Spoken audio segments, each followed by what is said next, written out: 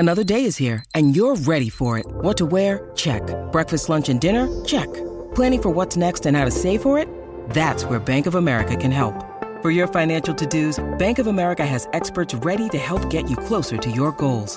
Get started at one of our local financial centers or 24/7 in our mobile banking app. Find a location near you at bankofamerica.com/talktous. What would you like the power to do? Mobile banking requires downloading the app and is only available for select devices. Message and data rates may apply. Bank of America N.A., member FDIC. Welcome to the Mini Break, your daily podcast for the biggest storylines, results, and controversies from the tennis world. Today is Tuesday, August 15th. We're going to mix things up a little bit here on today's show. Now, there is so much for us to discuss from the past week in the tennis world. The Masters event in Canada now officially in the books. Things quickly turning towards Cincinnati on the ATP and WTA tours.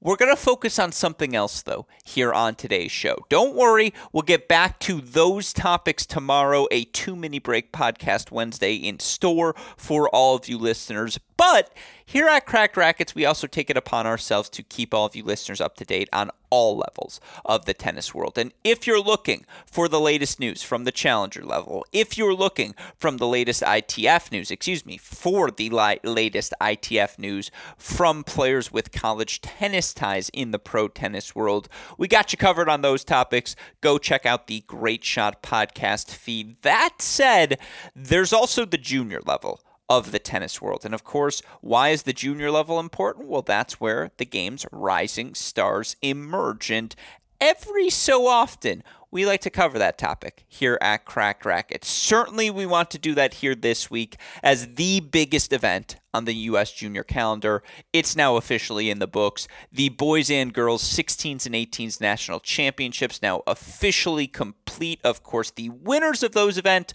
are offered main draw wildcards into the U.S. Open. Not just the U.S. Open junior event, no, the adult, dare I say, U.S. Open main draw as well. Lerner Tien, Claire V. Gunaway taking the 2023 titles.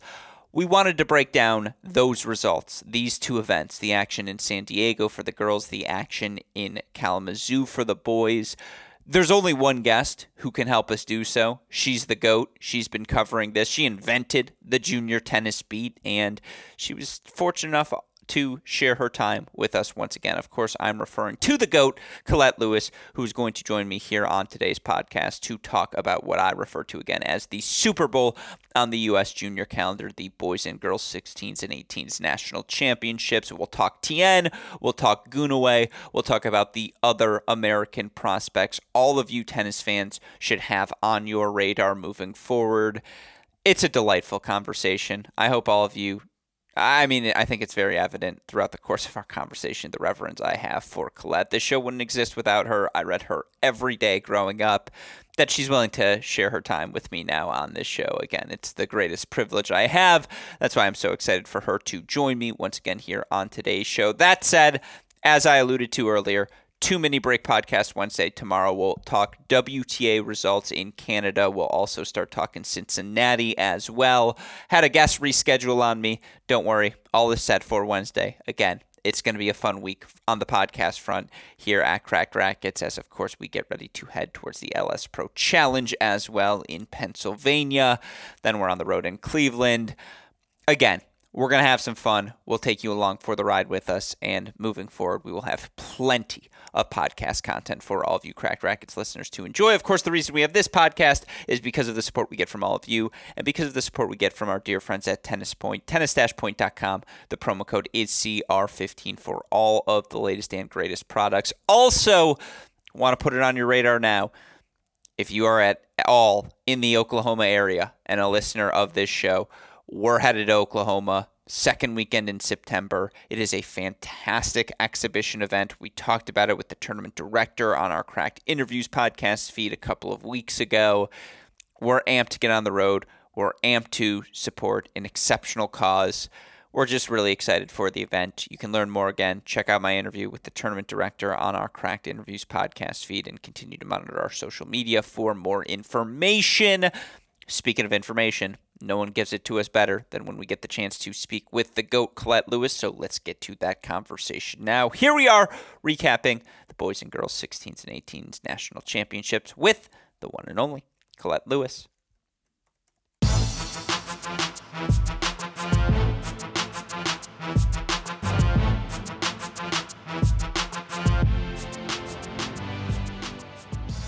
Joining us on the podcast once again today is the returning champion of returning champions. I'm sorry, John Parsons, but that slot belongs to her because, of course, this podcast would not exist without her. And all of us got to enjoy her coverage of this year's USTA Boys 16s and 18s National Championship in Kalamazoo. If you weren't reading along, you weren't doing fandom right. She's been doing it for about 2 decades now, which is crazy because she turned 26 this year. But, of course, joining us on the podcast today, fresh off of the first draft of her 16th story, is someone referred to as the GOAT in these parts. It's our dear friend Colette Lewis. Colette, welcome back onto the podcast. How are you doing today?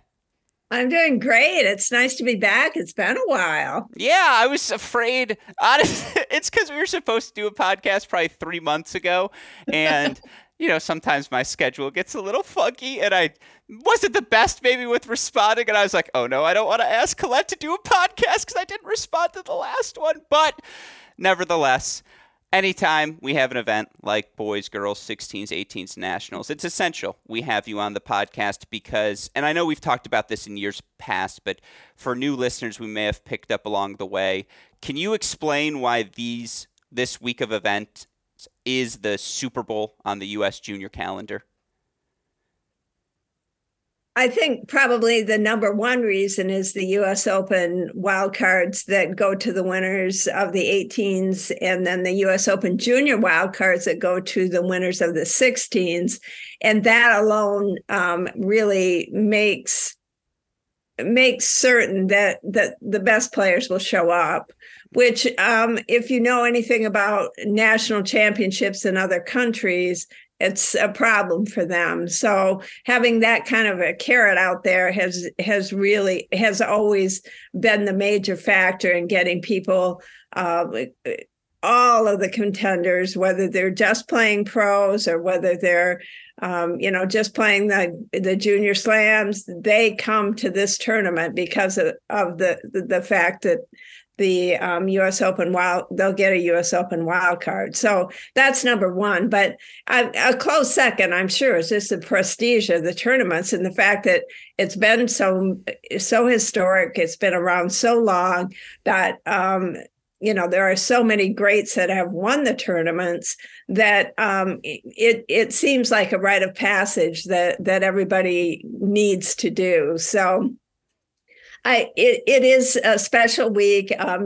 As I said, people that don't see each other because they're playing different schedules on different levels get together usually for one last time.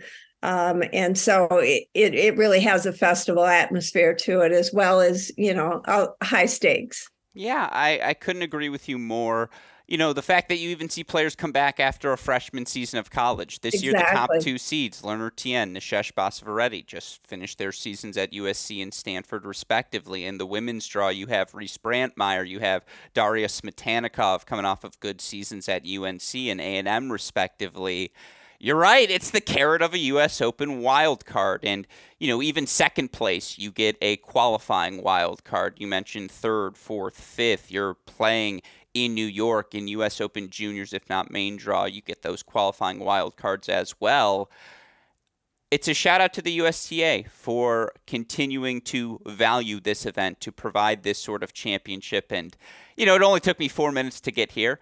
The 2015 Kalamazoo is the best junior tournament that's ever existed, ever. It's the best ever. That's Tiafoe over Kozlov, 5 sets in the final, and you have Tommy has won the junior French. Riley has won junior Wimbledon. Taylor goes on to win the junior U.S. Open that year, and just, again, it was the best. Check the film. Check the tape. You can still watch it on YouTube. Just search Kalamazoo Zoo Tennis. Those sorts of events exist, and so the reason I bring up that sort of context is I want to start by talking about the guys event, which we'll get into Kalamazoo versus San Diego in a little bit. But I do want to start with the tennis because, Lerner Tien did something that just doesn't happen very frequently. He not only wins the title this year, he repeats as the boys 18s national champion. And, Lerner was, I believe, the number 1 overall seed going into the event. And so, for some to say the 1 seed won, not that big of a deal. It's a massive deal because you look historically at the list of guys who have done it. I think it's 4 this century. Zach Svida goes back-to-back, 19 and then 21. I'll always remember the Jack Sock back-to-back, not only because the second one just felt like the consolidation of, no, this guy's pro-ready, but beat a really good Mitchell Frank in the final, Colette, which is a match I remember well in that second one. And I actually think that year Ronnie Schneider beat Luca Corantelli in the 16s, which, again, don't worry, I'm not taking us too far off track. Donald Young is the 4th who has repeated this century. Sock, Young, both top 100 players. Svida's working his way there, but has certainly continued to progress up the rankings thus far. It's been a pretty linear upwards path. You win Kalamazoo twice. That's the sort of class of player you are joining. Did it feel like that for Lerner Tien coming off of this title, Colette? Yeah, I think it did. Last year he saved match points in the round of 16, 4 match points. So he was playing, I think, not only as a 16-year-old, but also, with house money that he often felt like, I should have lost 2-3 matches ago. So I'm just going to play more freely. And of course you cannot do that when you're the number 1 seed and defending champion. Everybody wants your best shot. So wants a shot at you. And so I do think to be able to hold up under that pressure. He did have one tough match, which Zvida never did, by the way, when he repeated. He won every match in straight sets. But even over Shelton in the final, which is just like a worthy piece of history to note. Exactly, yeah. Lerner did, and Darwin, 2 of the top, easily top 10 juniors in the world, played each other in the quarterfinals, and Lerner was down a set and a break. It wasn't playing well, whereas Darwin was, and somehow he got through that. So I do think that the fact that he was able to navigate a different path this time, which you have to do as a defending champion, I think that was significant and bodes well for his prospects to keep going. Yeah, it's going to bother me if I don't say it. The 14 Kalamazoo field was more impressive because you had Rubin, Altamirano, Escobedo, Donaldson in it as well. That's just a piece of cleanup from me, Colette. Couldn't help myself. I think when you look at Lerner, it's worth adding the additional context of not only did he have the college season or the months, he had 2 months at USC. It's the guy who made the Junior Australian Open final. I believe he quartered coming straight from the college season at the Junior French Open as well. Semis. Semis, thank you. And so, he cranked a 140-mile-per-hour serve against Miomir Kesmanovic in the first round of the U.S. Open last year. Like that never happened, but I know it's quite well, I don't doubt 1 minute that it said 144 on the clock, but what the Kalamazoo radar? What did he hit in Kalamazoo this year? We didn't have a radar gun. Oh, that's a crime. That's a crime. They didn't have one in San Diego either.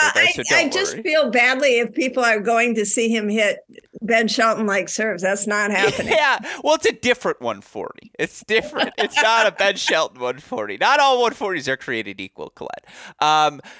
It's just like to consolidate his position and go on this 9-month run. Right. That's real. That's, Jack Sock winning Kalamazoo and then winning Junior U.S. Open over Dennis Kudla, going on to the top 100, etc. That sort of stuff where you prove it repeatedly. He wins a futures title in the USTA SoCal Pro Circuit. It's the totality of things that start to make you think, now you have a U.S. Open first-round paycheck as well.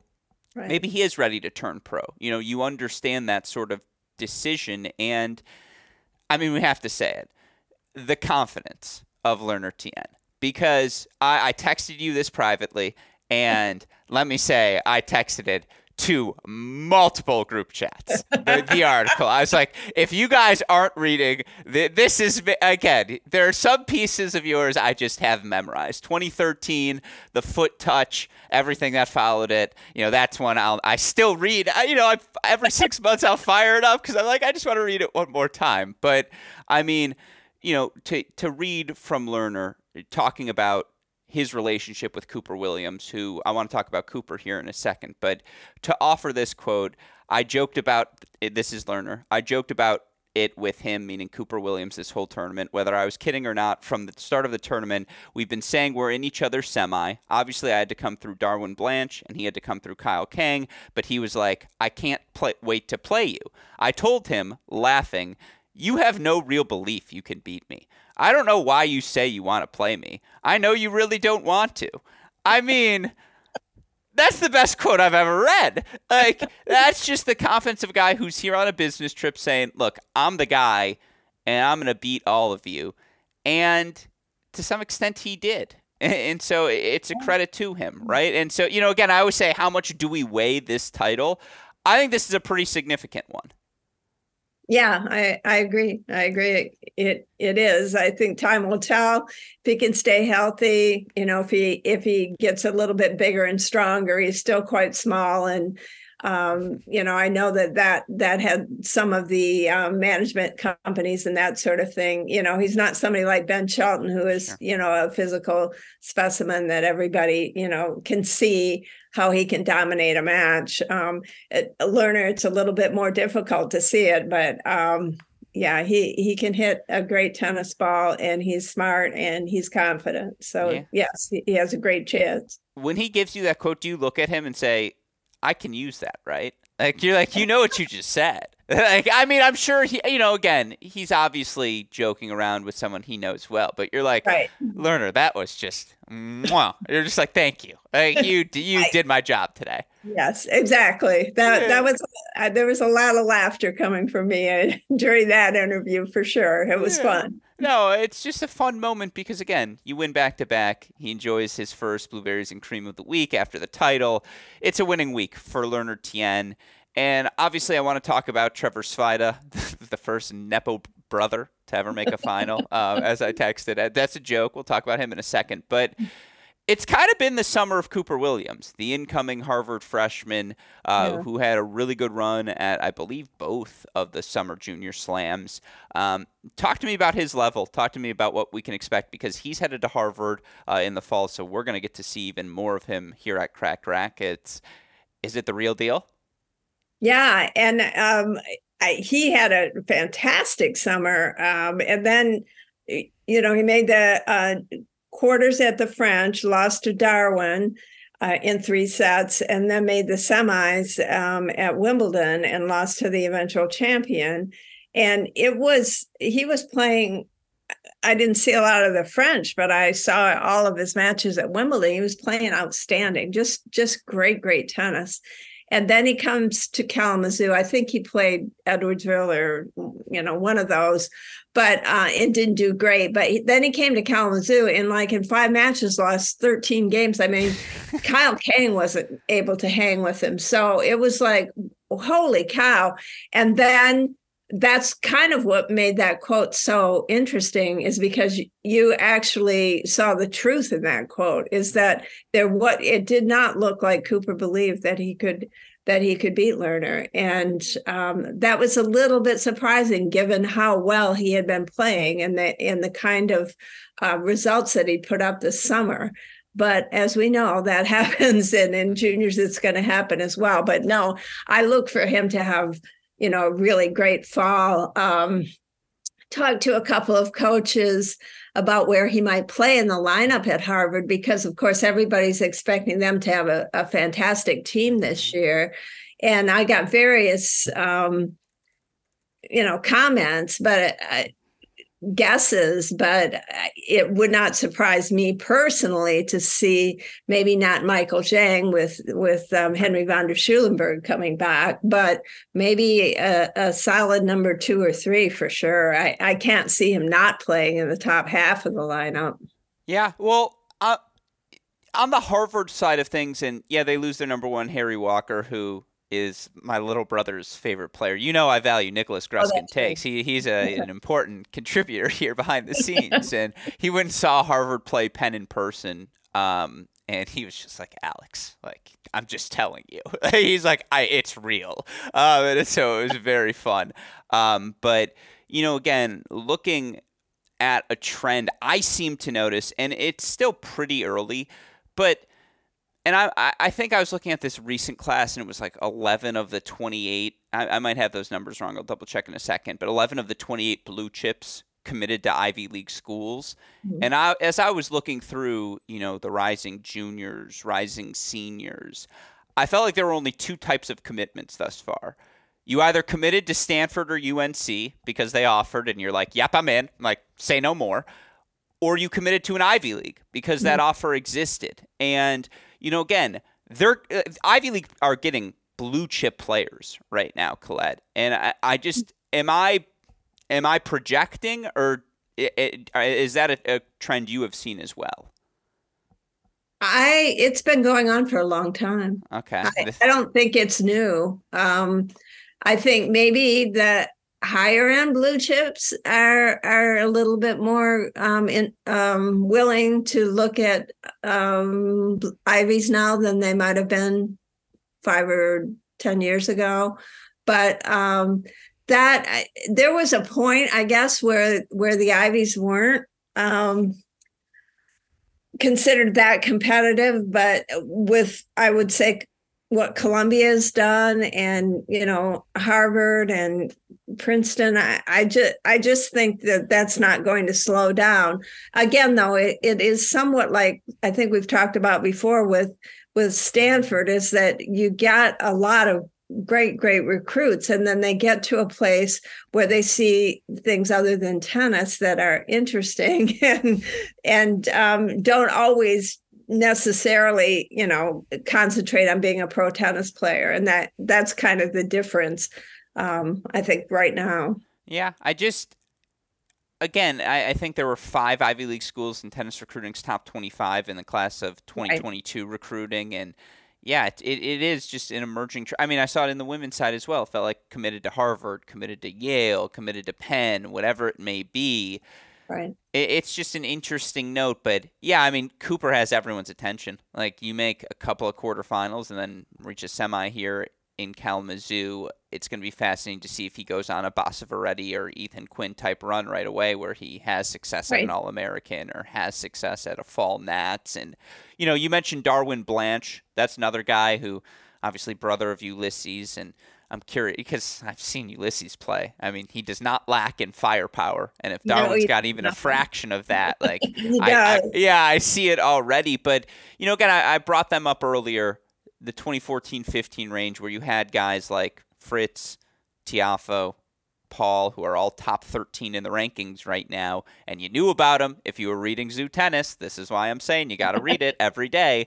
But even guys like Michael Moe and Kozlov and Rubin, Donaldson was obviously a top 100 player. Escobedo's been a top 100 guy. You had the Shropshire and Eubanks moments, which we all remember fondly. You know, Michael Moe wins it a couple years later. This group of quarterfinalists, Tien, Blanche, Kang, Williams, Brown, Svida, Horvitz, Basaveretti. Is it that type of group? You know, again, Basaveretti has a junior slam doubles title. We saw what he did at Stanford. Blanche has had junior success. We're starting to learn about Trevor Svida. You feel like it's that sort of group? What was your takeaway? No. Okay. That's fair enough. Yeah. I think it's good. I hope I'm wrong. I just think that 2015 generation comes along once in a generation, not once every 5 or 6 years. So yeah, no, it's, again, fair enough. Would you? How is Trevor? I haven't seen him play. Oh, you haven't? No. Oh my God! Well, I got lucky because, as you know, he doesn't play much. Yeah. And so he got on a plane for the first time to play in a tournament. Just think about that for a minute. Finals. That's crazy. At age 17. And yes, I was fortunate enough that he, I believe, got a wild card into the San Diego J300 in March and beat Cooper Westendijk, who had just won the ITF in Indian Wells the week before. So obviously he had my attention from that first match. He ended up losing, I think, in the round of 16, or maybe it was the quarters, to Kalen Bagoon. But I was super impressed with his game, and it did not, people were asking me before, coaches and, people I talked to frequently at the tournament were saying, can he do what Zach did? And can he win this? And I said no, I didn't think so, but it wouldn't surprise me if he did. And I guess that's kind of a wishy-washy thing to say, but I do, despite Zach's stellar two-time championship runs, it's hard to do that when you don't have any experience in that kind of situation. And he played so well against Basaveretti. I mean, he played just tremendous tennis. It's a little bit different than Zach's game, but he takes the ball extremely early, stands on the baseline, and rips winners. And I don't think against Lerner he was able to overcome the defense that Lerner can play, just with the way he moves and covers the court. And he just never looked comfortable in the final. But it was super impressive that he was able to do what he did, given that he had zero experience with Kalamazoo. And from what he tells me, Zach never talks about it, and his father, Tom, who has coached both of them, never talk about, what you need to do to win Kalamazoo. So if that's true, he just did the classic cliche-ridden junior tournament, or any tennis player says, is just, I'm going to take one match at a time and see what I can do. And he actually, he won some matches that, he beat Aiden Kim 3-3. I mean, that really got people's attention. If anybody was underselling Trevor Zvida, they weren't after that match. It just wasn't that close. I mean, it was a very close match. It was just one break in each set, but Aiden Kim is a fantastic player, and he serves and volleys. He can do a lot of different things, and it just wasn't good enough against Trevor. So he had some incredible wins during the week, and he's eligible to come back next year. So he'll certainly go to the top of the list of favorites. I like to hear it. Well, then, you mentioned Cooper Westendijk. I want to ask you about the 16s as well. I really liked a comment you made, and his talking about the fact that it was the third time he had played the 16s draw, and I actually kind of like the idea that Cooper Westendijk's like, look, it's going to be Lerner, it's going to be Darwin, it's going to be someone else. Like, what's the point? What if I go play the 16s, try to win this with some pressure? And then, by the way, there's that carrot of the U.S. Open Junior main draw wild card as well. I get the decision. I like that he talked openly about it, and obviously he goes on to win the title pretty comfortably, minus some poor serving, it sounded like, to start the match due to some wind and nerve. I like that he goes, my arm was tight, my legs were shaky, but it was also windy. And I like that he was like, I'd like to point out it was also windy. Like, I get it, I was nervous, but it was windy. But look, he went out, he did the job. What'd you think?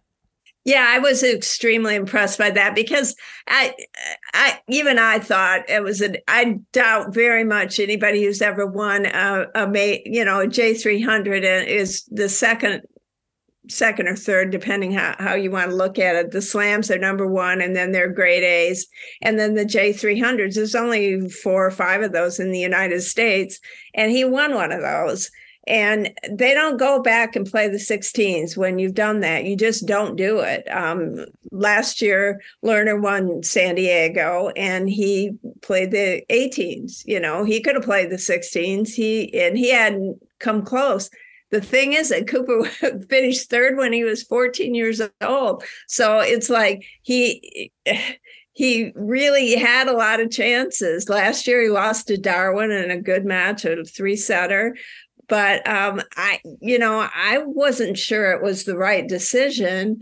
But then, he wanted to play with that pressure. He did not have the best summer. He did qualify for Wimbledon, but he did all of the big tournaments in Europe and didn't do very well. And so I think, he talked to me a lot about needing to get his confidence back, and then to be able to know that when everybody is giving their best to try and beat him, that he could find ways. And I don't think he played well, not like I'd seen him play. I'd seen him play this spring in more than one or two matches, but he won ugly and he did what he wanted to do. So all the credit in the world to him for that. Mm-hmm. No, it's really hard to win a Kalamazoo title. And I like the tidbit. What was it? He snapped a streak of 4 straight lefties. Yes. Which is just like... We go back to Brandon Nakashima, the last time a 16-year-old was left-handed. That's a while. So, I mean, it's good company for Cooper Westendijk to join. It's a credit to him. And, again, being in San Diego, you talk to enough coaches, there are some names that they start to throw at you, and you hear enough of these names repeatedly, you start to realize, all right, like, these are the players to watch. Any coaches' darlings, any players kept coming up, like coaches kept saying, hey, watch this player, Colette, or I really like this guy. Any coaches' darlings that we haven't already touched on that stood out from the week? Oh, that's a good question. I got to throw one good question at you. I think maybe Ian Mayu, who he lost in his first match as the number 13 seed in the 16s, and then went into the back draw. And Alex, he won 10 matches over that stretch in the back draw. He only had one walkover. He played 10 matches. He was scheduled to play 11, and he won all of them. He's a very athletic kid. He'll be 17 in November. I'm sure he was crushed. He lost to Mark Krupkin, who was unseeded, but is a big, strong, big serving, one of the biggest serves probably in the 16s. And he lost him indoors. So it was but all credit to him, because it's so easy to make excuses. And he was playing indoors, outdoors, 2 matches a day. So I would say that if he hasn't committed anywhere, and I haven't heard that he has, he would be on the top of a lot of lists, not just for his athleticism and his ability, but for being willing to do what he did in the back draw. Mm-hmm. No, that's where, again, the people and the players who are willing to play the full week. I mean, it's just really hard to be anywhere for 10 days, and that's ultimately what these weeks turn into. You can only eat so many blueberries and cream before you go crazy, Colette. And so, no, it was a good week. And again, did I miss anything? I know we didn't talk about the doubles champions, but any final Kalamazoo thoughts? Well, I would probably mention Jagger Leach. People might be kind of interested in Lindsay Davenport's son playing. He lost, and Lachlan Gaskell, who made the final in the 16s. That's who Jagger lost to, and Gaskell played indoors in the semis Saturday, and one of the most amazing third sets you will ever see from a junior. And he was just on fire. He did not miss. He was aggressive. When he like lose a point, he would say, I have to hit the ball harder. And you know how that usually goes. Not well, but it went perfectly for him. And, Jagger played well. He didn't play poorly. But that was just one of those sets that you see every so often. And then in the final, he was never convinced that he could beat Cooper. So It wasn't, even when he was up 4-1, I don't think he ever believed it. So that was it. But Jagger went on to take third place, and he's in Cincinnati this week with his mom. That's a little tidbit I can pass along. And then I'll see him next week with his dad when we're at the College Park J300. So no, I'm glad to hear you're there. That's very funny you bring that up, because I was talking to someone who can remain nameless on the phone this past week, which is what you do when you're on the road. You just call people and they're like, hey, do you want to talk? Because otherwise I'm in a hotel room. And the name Tim Van Rijthoven came up. And I was like, oh, well, I've known Tim Van Rijthoven since he finaled the Prince George event at College Park and lost to Riley Opelka in the final. I remember watching Riley. I'm like, he's moving really well for 6'7". And then, watching Tim Van Rijthoven, you're like, oh, my God, is this guy going to be a Navy SEAL, or is he going to hit forehands? It's unclear right now. And so I'm glad to hear you will be there. I will say, also on the road, I started watching the HBO series Rome, which is pretty good. And I'm just wondering, what's a better name, Maximus Dassault or Cassius Chinyon? Because I didn't know we'd have a Maximus and a Cassius still rocking around in 2023. So they have my attention. But no, another fantastic week in Kalamazoo. And obviously, whether indoors, outdoors, it's a lot of fun tennis. This is where the best juniors in the country are all competing. And so appreciate your coverage. It's always the best of it. I do want to talk with you about San Diego as well. I know you weren't there. I was. Right. So I don't know how else to transition out of that. But look, the story of the summer has been Claire V. Gunaway, because she not only wins the title here in San Diego, she won the Junior Wimbledon singles title without dropping a set. And I was fascinated. I was looking. Her dropping a set in the final to Catherine Hui was the first time she had dropped the set since the Junior French Quarters, where she lost that match in 3 sets. Or maybe it was Roehampton the next week, but one of those weeks where she lost in 3 sets. And it was like, wow, that's you win 14 straight matches or whatever it was without dropping a set. That's ridiculous. But I got to see her in person, and, she played a bad first set against Ionescu in the round of 16. She ends up winning that match in straight sets. Quarterfinals, she's facing Tatum Evans, the 5-seed 2021 Girls 16s champion. This is how you know I've been on the broadcast, Colette. I'm locked in with these facts. Like people ask me, like, how do you know all these things? It's like, you understand if you look at a computer screen for 7 days, like, if it doesn't stick, you're the problem. And so, Tatum Evans, 2021 Girls 16s champion, 5 in her class, blue chip, committed to UNC. She had just been dusting people, and her forehand's weird, but just like when I watched her, I was just like, yeah, Brian Calbus. Like he saw her and he was like, yep, this is it. This is you get me. I don't know if I can share this. Oh, yeah, it reflects positively on him. I asked Coach Calvis, I was like, so what are the traits you're looking for? And because I was like, you got some funky ground strokes. And he's like, look, I just want winners. And I was like, you know what? Checks out. And so I was, anyways, Tatum Evans, who has just been dusting people to get to the quarters. She goes up 2-love on Claire V. And you're like, ooh, like, okay, this match might get spicy. 12 straight games from Claire V, who then wins the first set 6-love in the semifinals as well.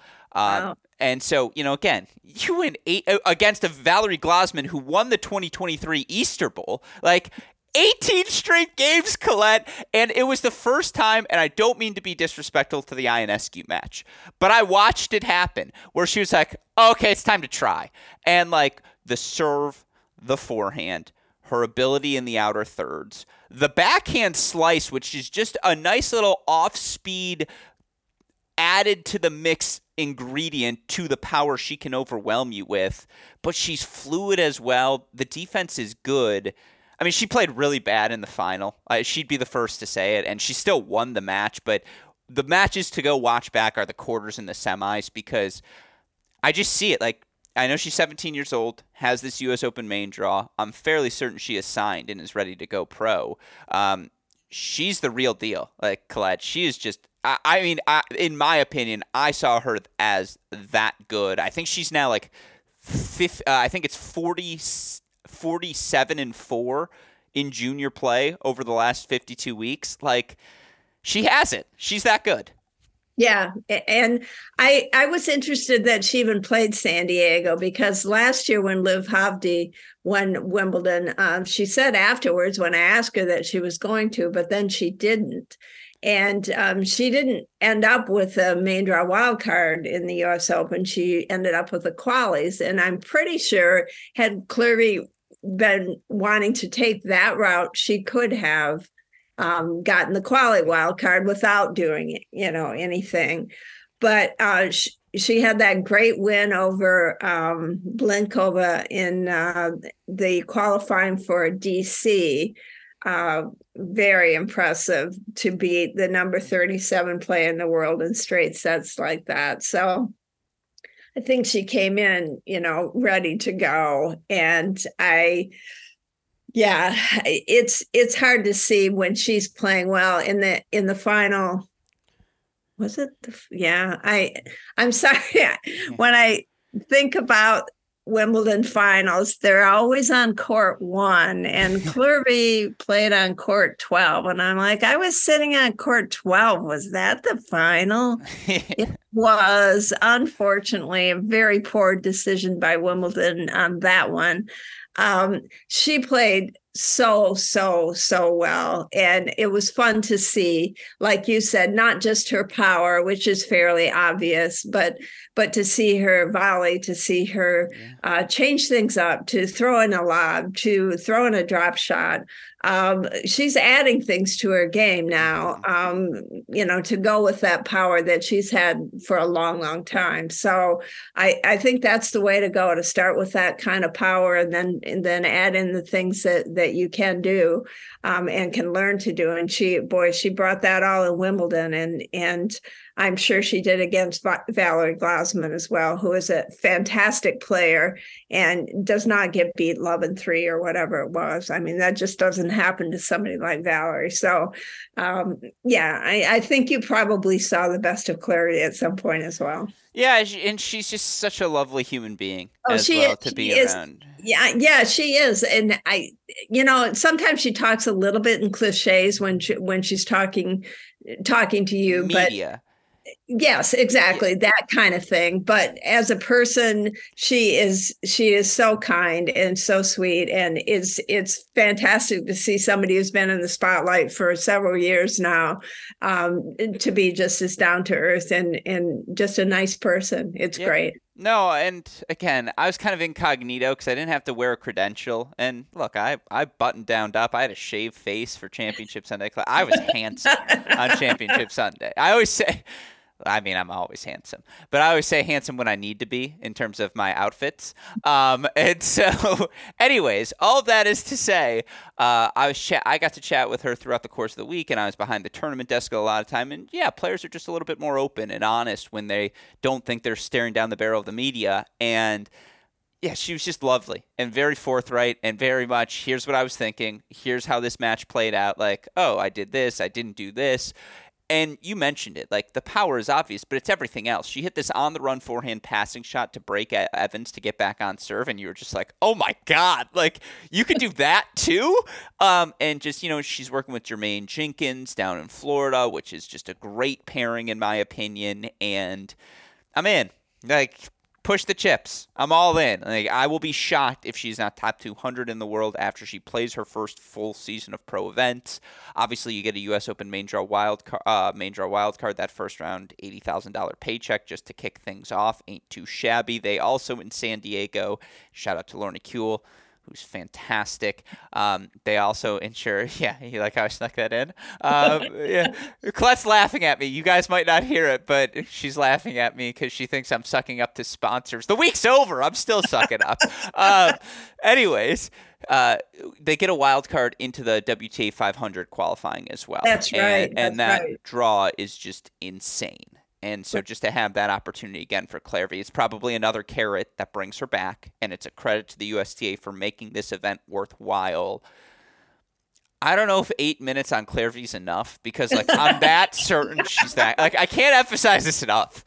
I'm so, like, I asked you about the men's side. On the women's side, I remember the CC run. Like, that was the first time where I was really locked into a San Diego, where it was just like, all right, like, yeah, CC's real. Like, she's doing it juniors. Now she wins this. Now she goes third round U.S. Open. Like, it's just real. You know, Kenin the next year, Kenin was always, it's hilarious because Kenin was in the CC shadow. Like, let's not play revisionist history. We all remember it. And then Kenin goes on to be the Slam champion. It's just, again, you got to love how these things play out. That's why you got to read Zoo Tennis from the start so you know these little tidbits. But, like, those 2 years, you kind of knew it. You know, Kruger, volley nets, they've been really good over the past couple of years. Elena Yu, I was a little dialed out to last season because we were on the road, but she reached the semifinals, and I would point out, unlike Kalamazoo, there hasn't been a back-to-back champion this century. The last player to do it was Laura Granville, 98-99, and so to even get to the semifinals, that's a heck of an effort from Elena Yu. But I'm just like, this one makes sense. I would put a lot of weight in this one, Colette, I guess is my takeaway. And that's my final question for you is, do you agree? Yes, I do. I do. Barring an injury or something that we can't even anticipate, from what I've seen from her in the last 2 or 3 years, I don't see how she, well, everything has to go right. And there are still things that need to go right with her, but she's on a very, very likely path right now. And that she's the leader of this group, I can't emphasize this enough, Colette. This is a really good group of U.S. juniors we have right now. And, you know, I want to get into the depth of this group. I would point out, because this is the third time we've done this, 2021, 22, now this year. Shout out to the third annual. Look at us, Colette. The reason I bring that up is the first 2 years I made this joke. This is the first year I can't make the joke. You know, Coco Gauff was eligible for the draw. Like, this is the first year she's not. We have to retire the joke. And so she could not have won this event for the first time ever. The baton has officially been passed. Like, that's why I bring it up. It's because it's like Gauff is the number one prospect. Well, it's like, actually, maybe not anymore. Like, I mean, yes, she is. She's 19 and she's top 10 in the world. But, like, there are now other people we can start to focus on too. But, I mean, you look at this group, Havdi was eligible. She didn't play. You know, Jovic didn't play the event. But those are two other names you would put in the group of, like, these are players to watch. And then we'll get to the 16 side of things in a little bit because I might even be more excited about the results I saw there. But, you know, let's nerd out. Let's talk Stanford 2024 for a second. And honestly, Stanford 2025, because for those that don't know, Stanford brings back Connie Ma, NCAA singles finalist. Alexandra Yepifanova was a top, I think, 20 junior in the world, if not up there. Angelica Blake, who is an All-American. Valencia Shu, who is really freaking good. Alexis Blokina, who is really freaking good. Now they're going to bring in these two freshmen, Elena Yu, who wins this event last year, semifinalist this year. Catherine Hui, finalist at the event this year, beats Yu in 3 sets in the semifinals. They bring in Valerie Glasman the next year to replace Blake, so it's not like the 7-player conundrum goes away. Where are you in the who's more likely to crack the lineup, do you think? Who's the 7th player out in that mix? Because, like, I mean, all 3 of those players, Glasman might be the most impressive of the bunch, 2 hands on both sides, but just, like, can do a little bit of everything. Hui's your traditional, steps into the forehand, backhand line, can be nice. Use the grinder, use the odd duckling of the group. I'm never sure how she wins any point, but she just does win all the points. Like, she just finds ways, and she is fiery. Like, more than any of the 3, her spirit belongs in college tennis. Mm-hmm. It's a fascinating group. Where are you with this Stanford 3? Yeah, they've for a while there, I don't think their recruiting classes were quite up to what we had been used to. But then with Blokina last year, and then now who they've got coming in, they're back.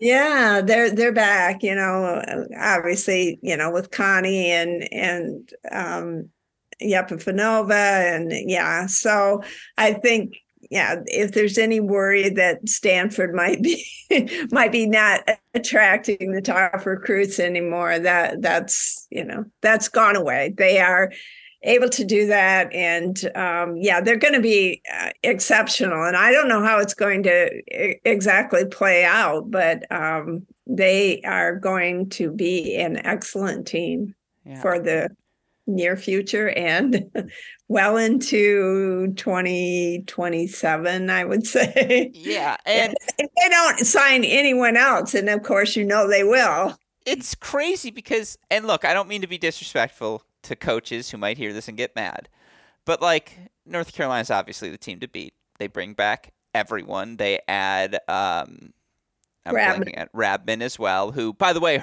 the fact that her versus Lopez wasn't streamed, I apologize to everyone because I wanted to watch that match more than anything.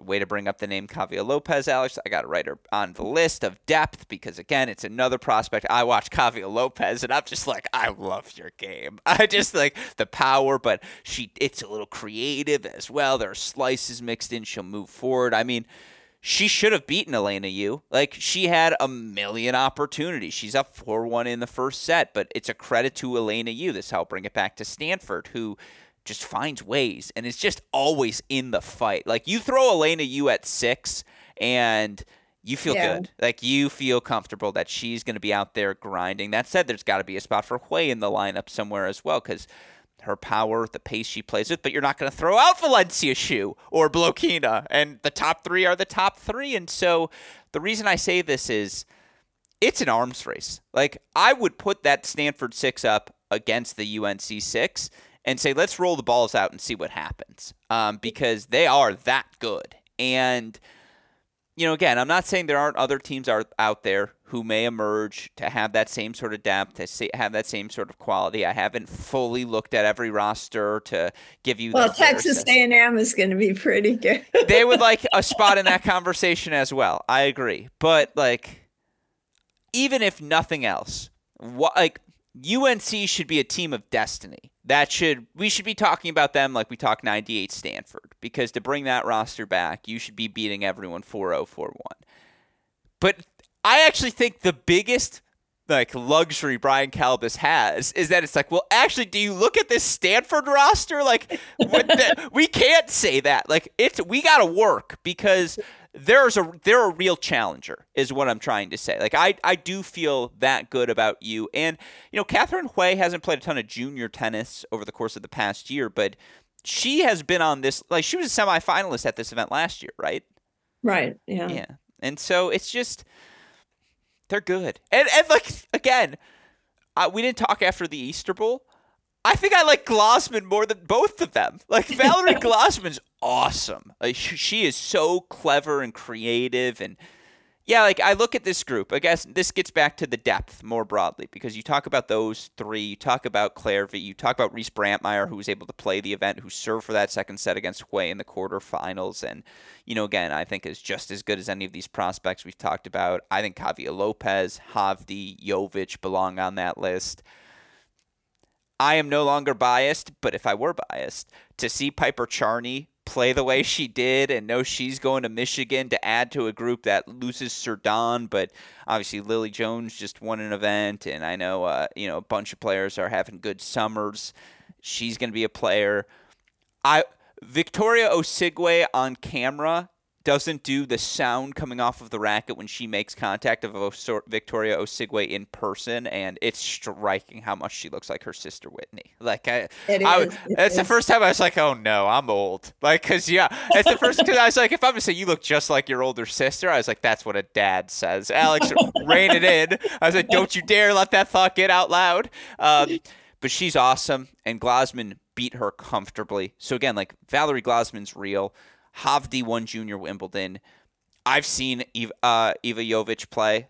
I'm a believer in her.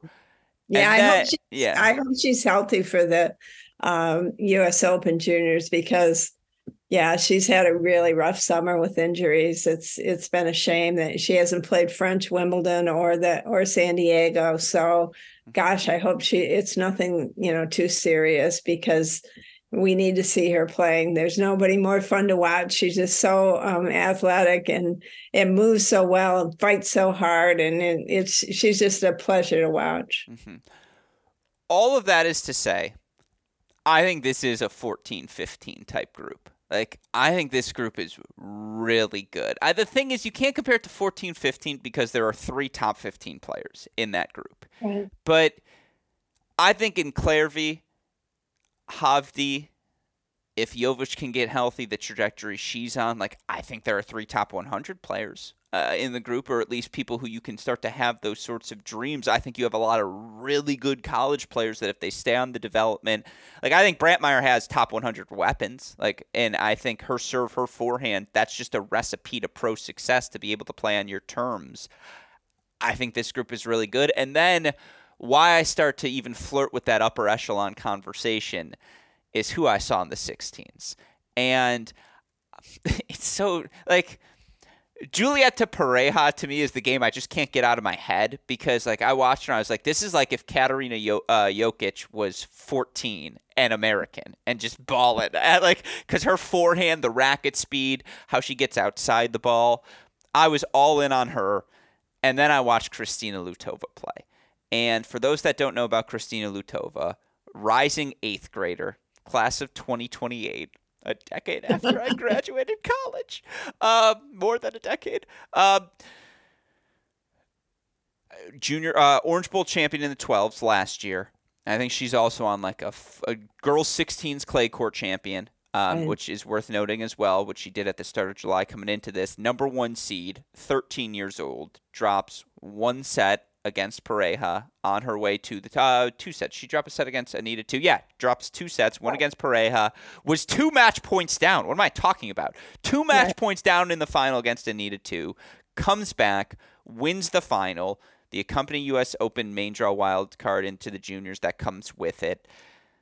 I watched her backhand, and you're just like, how? How are you this good already? You watch her movement. You're just like, how are you this quick already? You know, the forehand, to me, it's crazy to say this, but, like, I see a 13-year-old Garbine Muguruza when I watched Lutova play, where it's just, like, the length, the ability to extend into rallies, the ability to move, though, around the court with that length. She hit this ridiculous flick on the run, cross-court, the little flicking passing shot cross-court that was just, like, jaw-droppingly excellent. She's 13. Like, Pareja's 14. And I honestly was as impressed by those. If I were to power rank them in terms of pro prospects that I saw, Clairvy would be 1, and then there would be a gap, and then it would be Lutova and Pareja 2 and 3. Like, that's how impressed I was by them, Colette. You know a little bit more about Lutova. Obviously, you were there for the Orange Bowl success, following it along with everything. Am I crazy here? How hyperbolic am I being? I don't know. I don't know if you're crazy. Maybe. Yeah. You do tend to hyperbole, Alex. I don't think that's any news to you or to the listeners.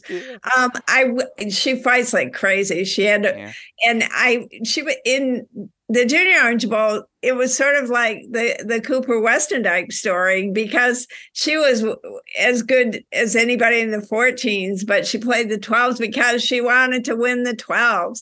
And I can actually remember Coco Gauff doing the same thing.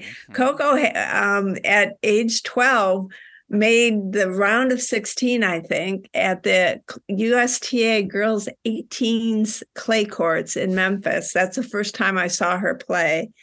And then, really saw her play. She'd done a little bit as a 10 and 11-year-old at the Junior Orange Bowl. She'd done a lot, actually, but I don't see much of them because they're at a different site. So she came back to the Junior Orange Bowl in the 12s after doing that in the 18s against the best, Americans in the 18s and unders. I think maybe that was the year Ann Lee won the tournament. But anyway, there was some tremendous talent there. And she, at 12, couldn't play any ITF events. She was too young, but she could play USTA 18s events. And she took advantage of that. And then she came back that year, that December, and played Junior Orange Bowl 12s and won that and said the same thing. I wanted to win this tournament. And so I think Christina last year gave me very much those same vibrations, is that somehow doing that, knowing that you have the game that can compete at the next level or the next level above that, and still wanting to do that. I think that shows a real a championship mindset. And she had to work her way out of some really tough positions in the 12s, actually, from the girl from Korea, and she managed to do it. So did not surprise me one bit that she saved match points. And she's going to be very, very fun to watch in the next few years, for sure. No, watch the match point she fought off too. It was like a 30-shot rally, the first one. Second one, equal. It was just really good tennis because Anita too was slapping backhands. Like, she is excellent as well. It's a really good group of players, but yeah, that Lutova stood out amongst all of them.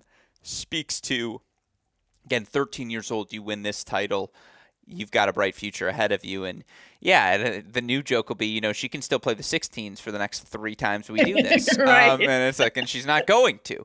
Right. And so it will just be fascinating. But I thought they were all really great. Again, coaches' darlings. People like Alanis Hamilton. She serves in volleys and doubles. The forehand's a little funky, but it's effective. People are just excited about the group in general. Like, every match was really good. There's a lot of really good players in this class. A lot of them are going to filter through college tennis, and so it's going to be really enjoyable. With that said, in that spirit, before I let you go, rumors, coaching, conference realignment, any other things you gathered from your times on the grounds, things you thought about writing, but you're like, maybe I'll leave this out. I'll save it for the pod. Yeah, right. Yeah.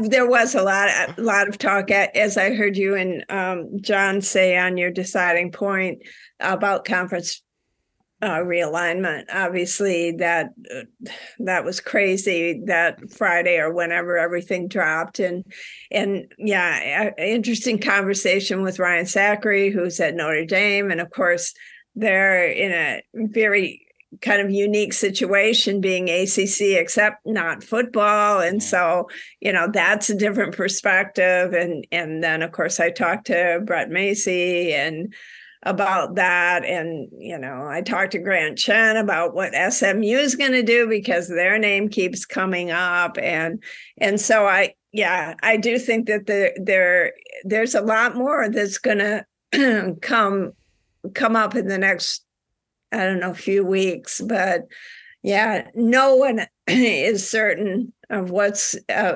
coming for them in once all this kind of settles down, how the travel's going to work, how it's going to benefit the student athletes. They're not, no one has any idea exactly how this is going to play out. Yeah, it's going to be fascinating because, again, oftentimes this is a football-driven decision, and it's the non-revenue sports that will bear the brunt of the impact. The teams that have to go on the road, if you're UCLA, USC women, you're at Rutgers in Maryland for a weekend, and then you're flying back across the country, and then the next weekend you're flying to Illinois Northwestern, and you're doing those back-to-back, and or now Washington, Oregon, I guess, are in the Big Ten mix as well, so it's those same trips, and, again, vice versa. It's funny because I've done those trips recently. I'm like, well, the prospect of going from Ann Arbor to LA in March, like, they'll live. Right. They'll be okay. But it's easier said than done, obviously.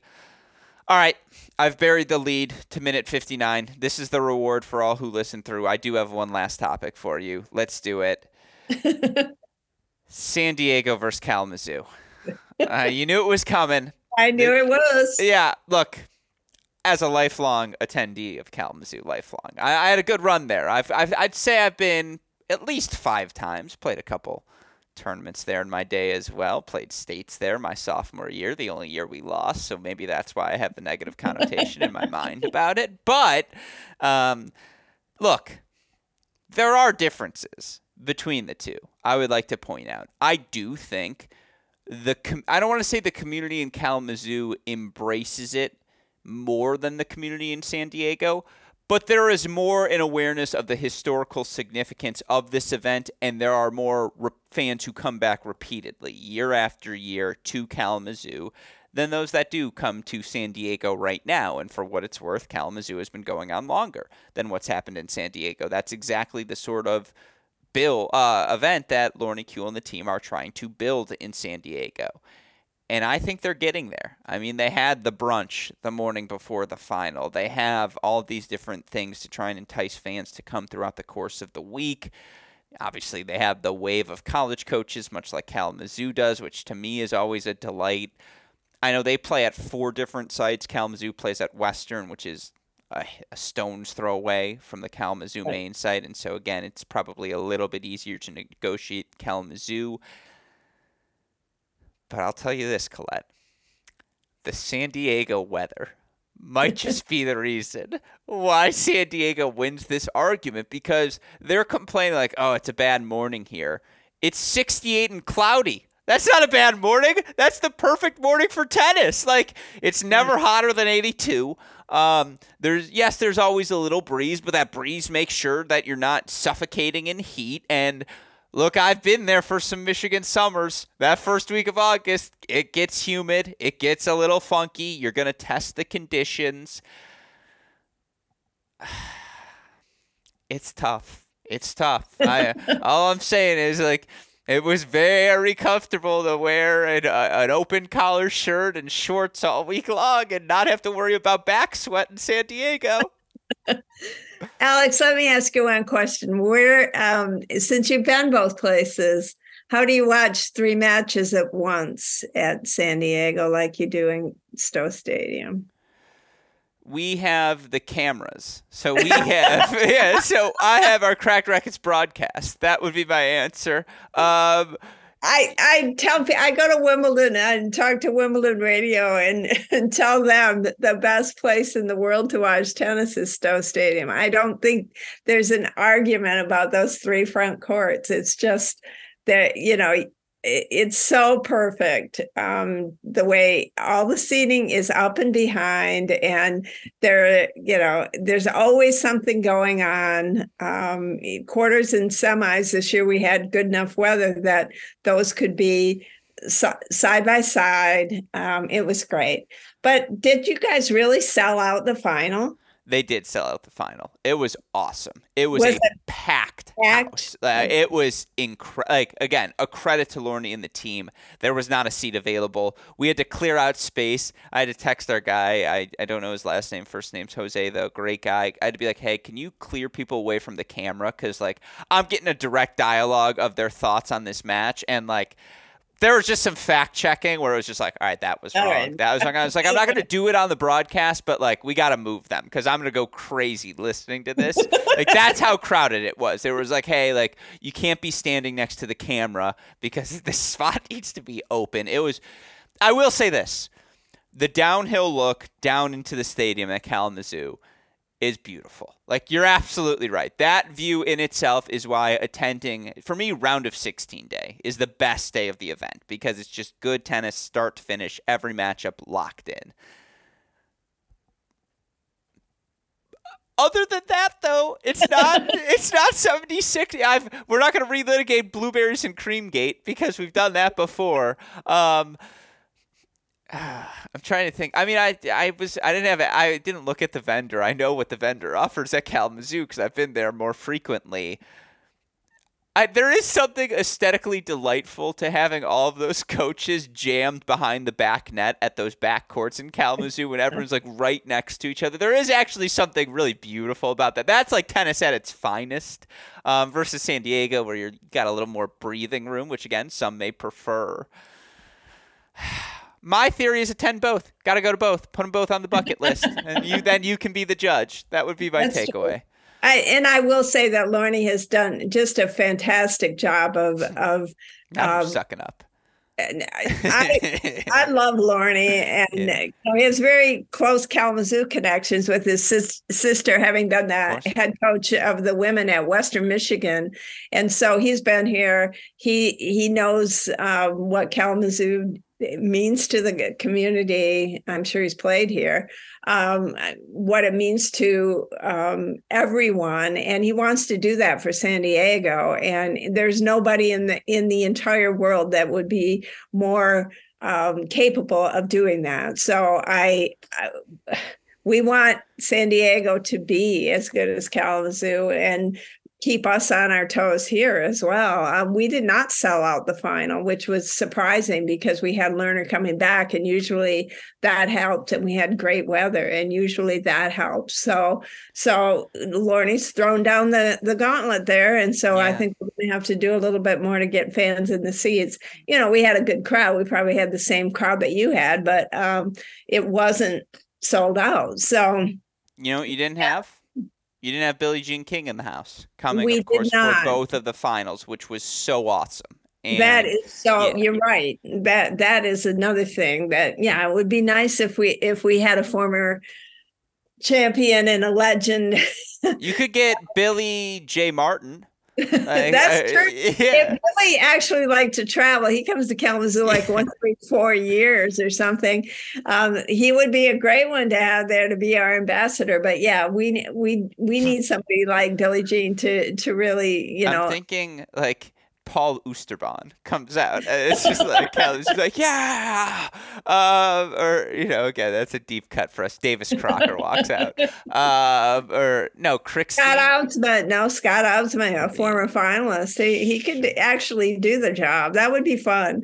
Yeah. But no, we do need, a little bit more of that sort of integration, I think, with professional tennis. So hopefully that'll happen. And I had forgotten all about that qualifying wild card, which I wrote about back when it was announced. But if for the San Diego event, that would be something that would be, really awesome, to have something similar to that in Kalamazoo. Maybe I don't know. It's a little bit difficult. That may be one of the reasons Clary's not playing the U.S. Open, though she's probably done with junior tennis. She's not playing the U.S. Open juniors because that's going to conflict with the qualifying, and the finals would be on the same day. So, that would be a nice thing for Kalamazoo to start thinking about is to have. I know the U.S. Open wildcard, you're like, that's not enough, but it actually would be nice to have something else, maybe at a different time of year. Maybe we can get the Dallas Open or something to do that. I was going to say, Noah Rubin's already there, so just bring him out. I guess. Just two who are the former champions in the crowd. There's usually at least two. That's true. There's usually way more than that, actually. Yeah, exactly. If you count the doubles. Exactly. No, that's what I'm talking about. And so, again, I will say one of my favorite things is when it's this time of year, because then there's nothing quite like your recaps of this event, because, again, they've just been a staple of my life for many years now, and I think for tennis fans everywhere, it's the one thing where you get an update on, okay, what's the future look like? I know we're all excited right now with, all guys who filtered through Kalamazoo, and Fritz and Tiafoe and Paul, and even Chris Eubanks played Kalamazoo. Ben Shelton's a Kalamazoo finalist. You have all these guys in the top 50. Nakashima, a 16s, and he won the 18s too, right? Lost final. He lost to Jensen Brooksby in the final. Oh yeah, Brooksby, another Kalamazoo champion. These are all starting to come back now. They all filter through Kalamazoo. They all filter through San Diego, and that's why we were so excited to get to shine a spotlight on one of the events this year.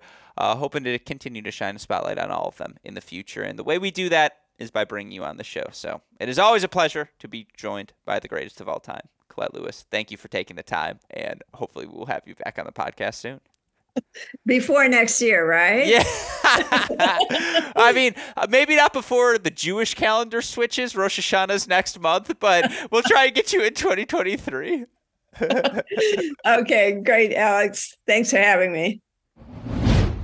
Hope all of you enjoyed my conversation with the GOAT, Colette Lewis. Of course, a thank you to her, as always, for taking the time to chat. You can read every day's recap from the 2023 Kalamazoo on the Zoo Tennis blog. And again, if you want updates week in, week out, day in, day out on everything happening in the tennis world, there is no better read than her daily posts. You can find them on her blog. You can find them through tennisrecruiting.net. She's the best. We always appreciate her time. Thank you to Colette for joining us. A thank you, as always, to our super producer, Daniel USTA, for the of any job he does day in, day out, making all of our content possible. Again, 2 Great Shot podcasts, 2 mini breaks here on Tuesday. We're playing catch up. We'll have 2 more mini breaks for you all on Wednesday. Another Great Shot podcast episode for you as well. Countless Cracked Interviews episodes coming over the weekend as we head to Pennsylvania. Then we'll be in Cleveland, hoping to get a few more there as well. We're rocking and rolling. We hope you all enjoy it. Of course, again, you can follow all of it, crackedrackets.com, Twitter, Instagram, Facebook, YouTube, like, rate, subscribe, review, share with your friends. A shout out to our friends at Tennis Point for their support as well, tennis-point.com. The promo code is CR15. With all of that said, for the fantastic Colette Lewis, our super producer Daniel Westoff, our friends at Tennis Point, from all of us here at both Cracked Rackets and the Tennis Channel Podcast Network, I'm your host, Alex Gruskin. You know what we say. That's the break, and we'll talk to you all twice tomorrow. Thanks, everyone.